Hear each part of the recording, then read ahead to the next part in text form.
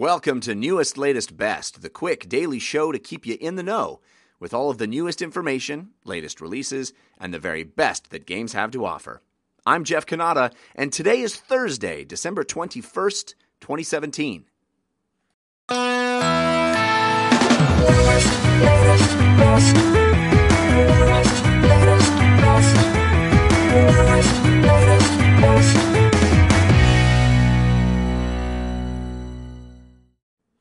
You could certainly make the case that the biggest story in video games in 2017 was loot boxes. It certainly came to a head toward the end of the year as Star Wars Battlefront 2 released, but throughout 2017, I think people talked more about loot boxes than anything else. It seemed like every single game that came out had loot boxes, from single-player games like Shadow of Mordor to tons and tons and tons of free-to-play and multiplayer games implementing the new structure that I think Hearthstone and Overwatch really popularized toward the end of last year, and it just came to a head in 2017. And that story continues to evolve, and I think 2018 is really going to be the reckoning on loot boxes. We've already seen, as I've talked about here on Newest, Latest, Best, a bunch of lawmakers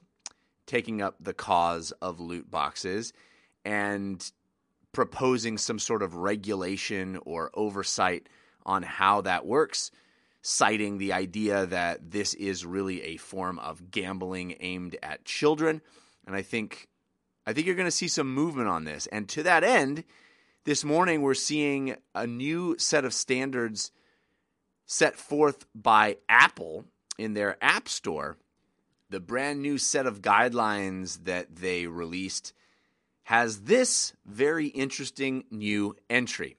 Apps offering quote-unquote loot boxes or other mechanisms that provide randomized virtual items for purchase must disclose the odds of receiving each type of item to customers prior to purchase.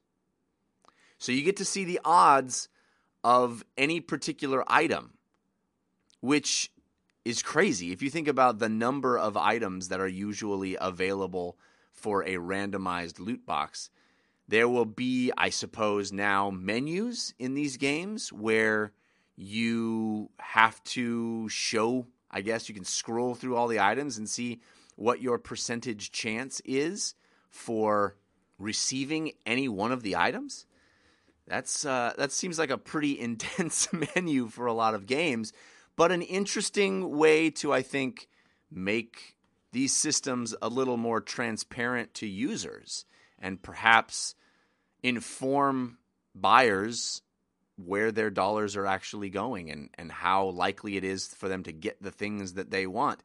Now, it'll be interesting to see how app developers implement these systems, whether they will bury this information in the app somewhere, or if Apple will be more proactive in forcing all that information to be front-facing to the user at the time of purchase. I suspect that there'll be lots of ways to get around this and kind of have it available in the app but not really tell you. It's interesting because China already had regulations back in May of 2017 that were similar, and as a result, Hearthstone in China stopped selling packs of cards altogether. They didn't have randomized decks of cards that you could buy as you can here. Instead, they switched things up and started offering Arcane Dust as the purchasable in-game currency. And then as you purchased the Arcane Dust, you got quote-unquote free packs based on how much dust you purchased. So they kind of sidestepped this issue and said, hey, you're not buying randomized packs, you're buying a thing, and we just gift you randomized packs alongside it. Semantic argument, loophole for sure, but an interesting way that they dealt with that. I suspect this is just the beginning of ways you'll see organizations and governments try to get a handle on this loot box issue, because it's not going away.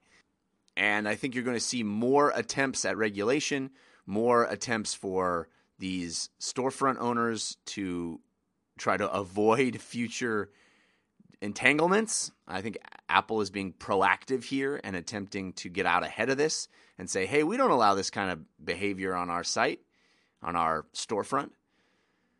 I think you're going to see a lot more of this, and I wonder if it's going to be good for the industry or bad.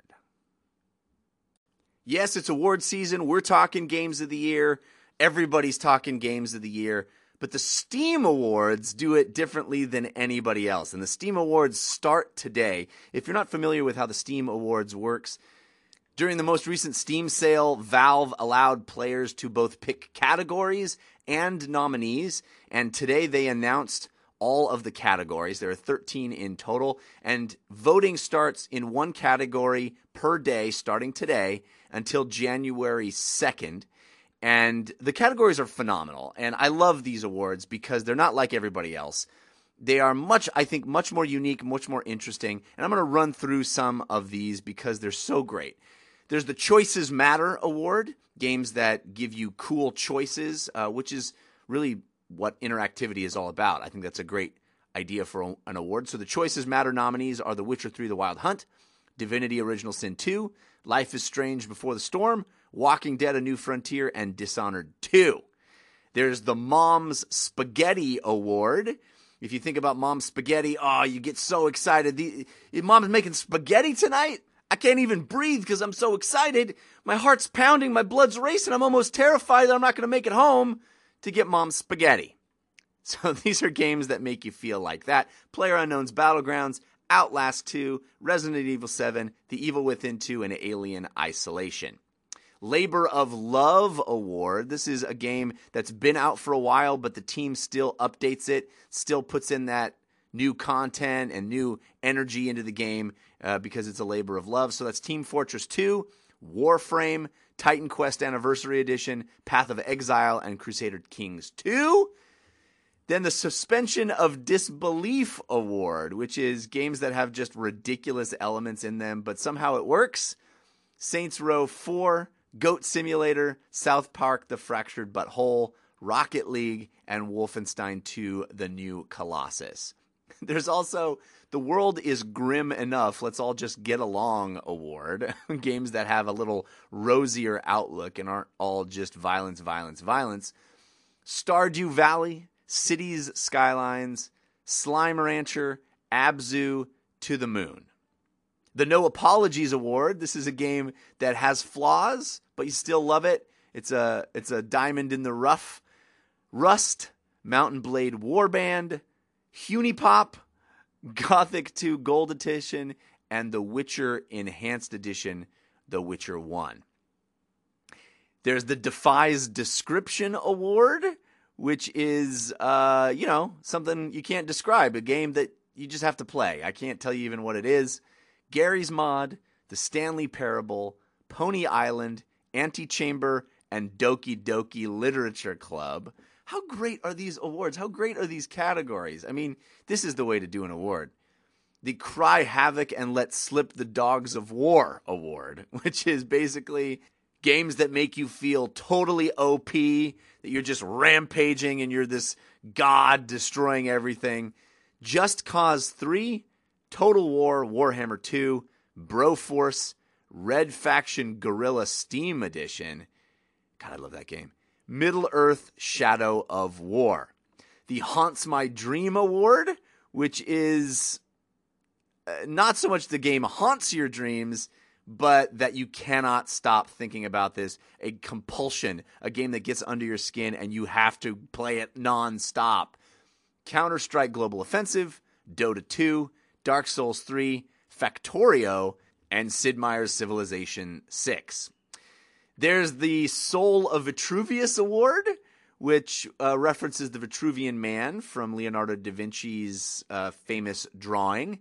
And this is, games where you learn about humanity or a talk about humanity, or you sort of evolve into something greater than yourself. Nier Automata, Rise of the Tomb Raider, Hellblade: Senua's Sacrifice, I Am Bread, and Bayonetta. Then there's the Whoa Dude 2.0 Award, which is described simply as the fear and loathing in Las Vegas of video games. I think you can read between the lines here and say it's games that you play while on a substance, perhaps.